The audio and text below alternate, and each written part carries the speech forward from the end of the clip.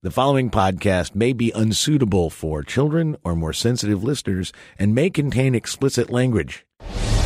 Breaking news, Republicans have funded NASA's first white flight space program. Hey, this is WBEZ's It's All True podcast, brought to you with help from thewhiskeyjournal.com.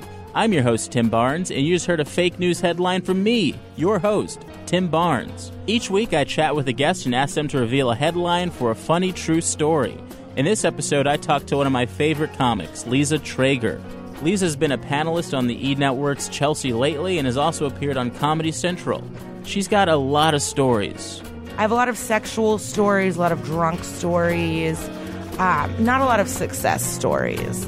But before we get to that, here's a bit of her comedy.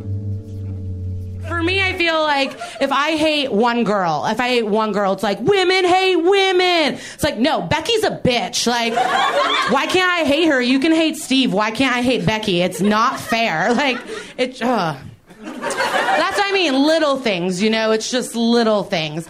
Like, anytime a movie comes out and it has a female lead or it's like 4 women, it's always just like, yeah, whatever. We've seen Sex in the City. It's just like Sex in the City. We've seen it before. Aaron Brockovich, shut up. You know, it's like, we've seen it, whatever. Why would we ever do this? It's a woman movie.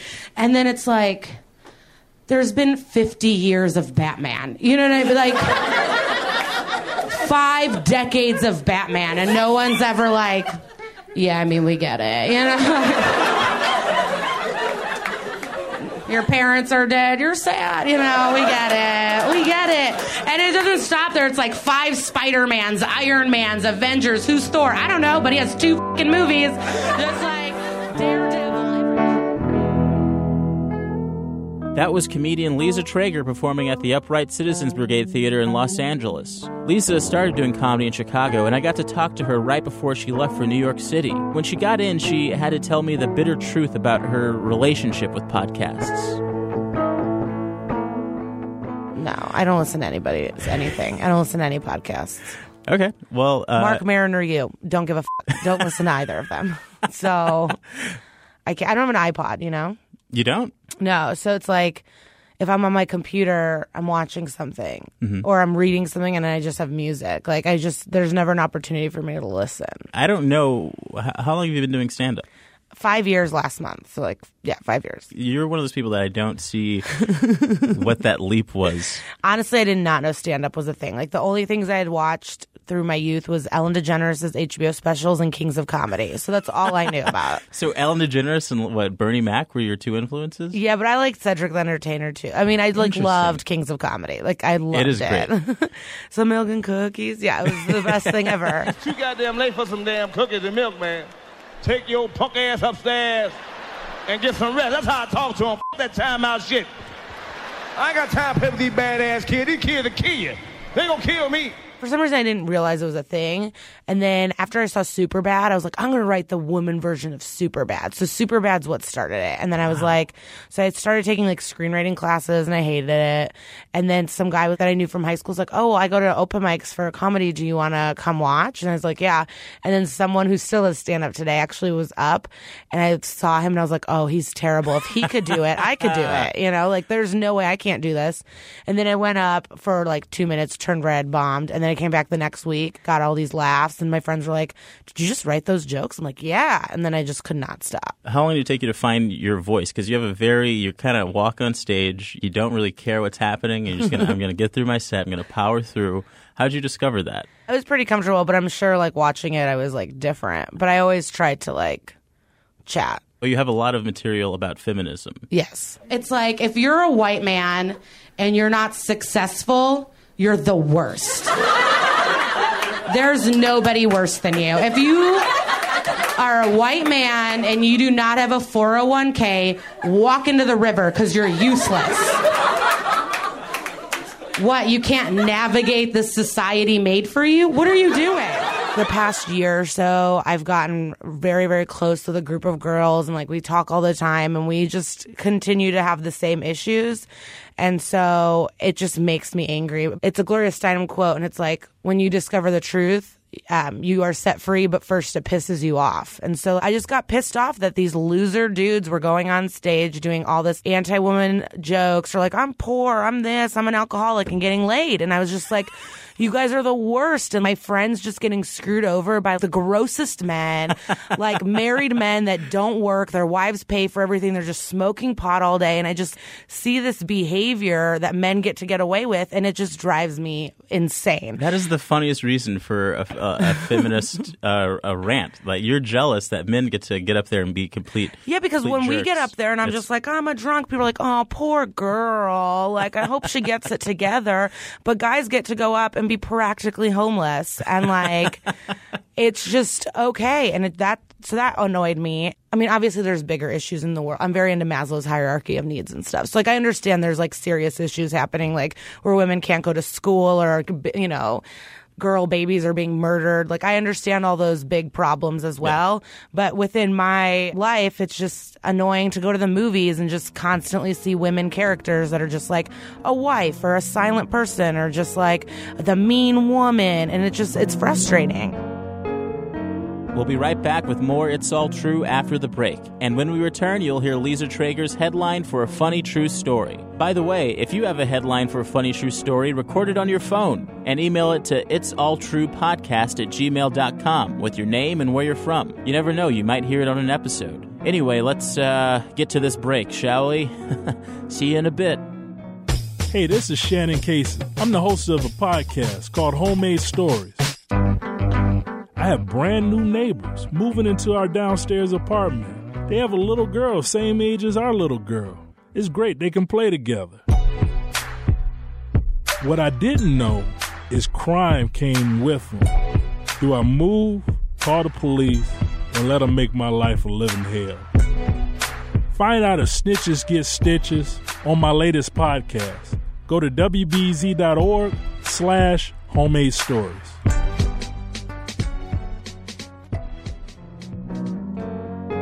Welcome back to the show. I'm your host, Tim Barnes, and each week I ask a guest to reveal a headline for a funny true story. This week's guest is comedian Liza Treyger. Oh, as a headline? Is that... Two drunk girls get rejected by crush, start bleeding, get angry. Rehab doesn't work. I don't know.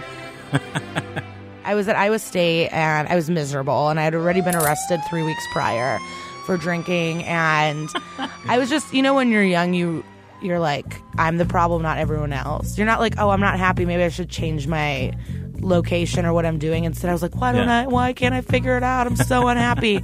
So I had this other friend who was kind of a lunatic, and so she had to be sober too. I think she was depressed.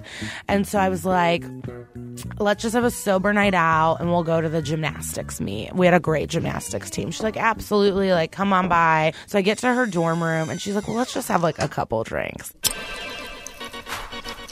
She had like Parrot Bay rum. Is that what it is? Finish the bottle. I mean, I don't know how, but we got blacked out like instantly. I mean, I just, not blacked out, but I remember just being wasted. And my crush, who I still really like, he follows me on Instagram, he was in that dorm. I'm like, let's go find him. So we're like wasted. And I just remember we were the girls that like everyone probably hated. You won't admit you love me.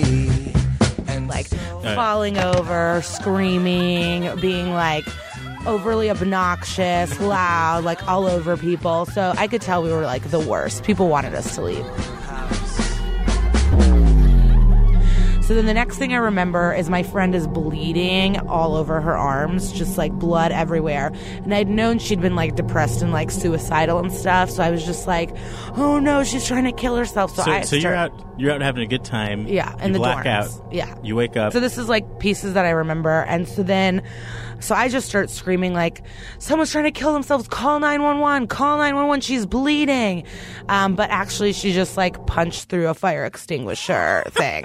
So she was just being a lunatic. She's a lesbian now, so I think she had a lot of issues. But like, so she punched through this fire extinguisher.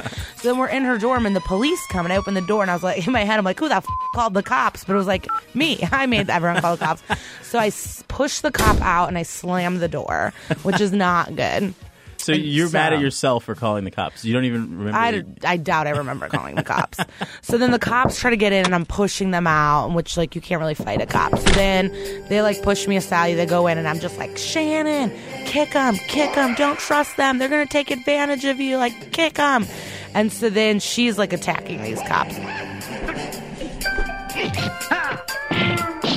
So then the cops take me out, and they're like, listen, it's obviously been a rough night. Like, if you just call someone, they can pick you up, and they'll take you home. Everything will be okay. And instead of being like, oh, thank you so much, I was just like, F you. And I have a joke about it, but I was just like, if you were smart, you'd be a detective. You guys need to go to college. You're dumb. You're in Iowa. Just insulting these officers for no reason. So then they arrest me. And then to get back at them, I'm like, well, I'm going to go limp. So I refused to walk. So I, like, went really limp, and they had to drag me to the police car.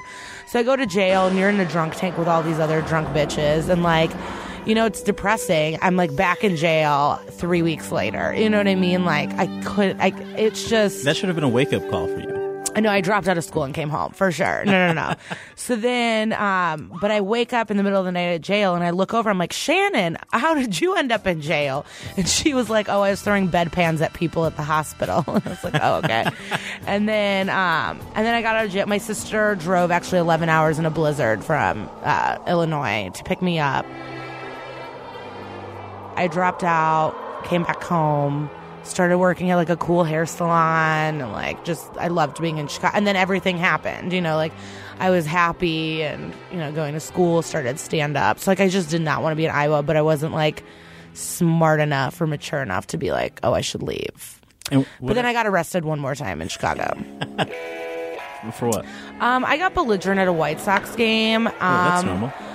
It was the home opener in 2006, so it was the year after they won the World Series. I mean, my friend and I, we lived in the suburbs, so we would drive to the Howard Red Line and then get bottles of booze, like a fifth of vodka, and we would play Circle of Death between us and just finish a fifth of vodka between us two.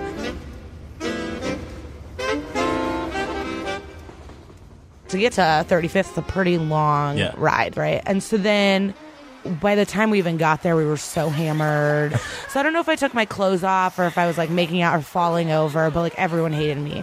But the Sox couldn't charge me because, like, I was underage drinking their alcohol. So, like, they couldn't charge me for drinking. So they charged me for, like, I don't know, something dumb. But then the court's on the south side. So they obviously dismissed my case. You know what I mean? Like, they didn't care.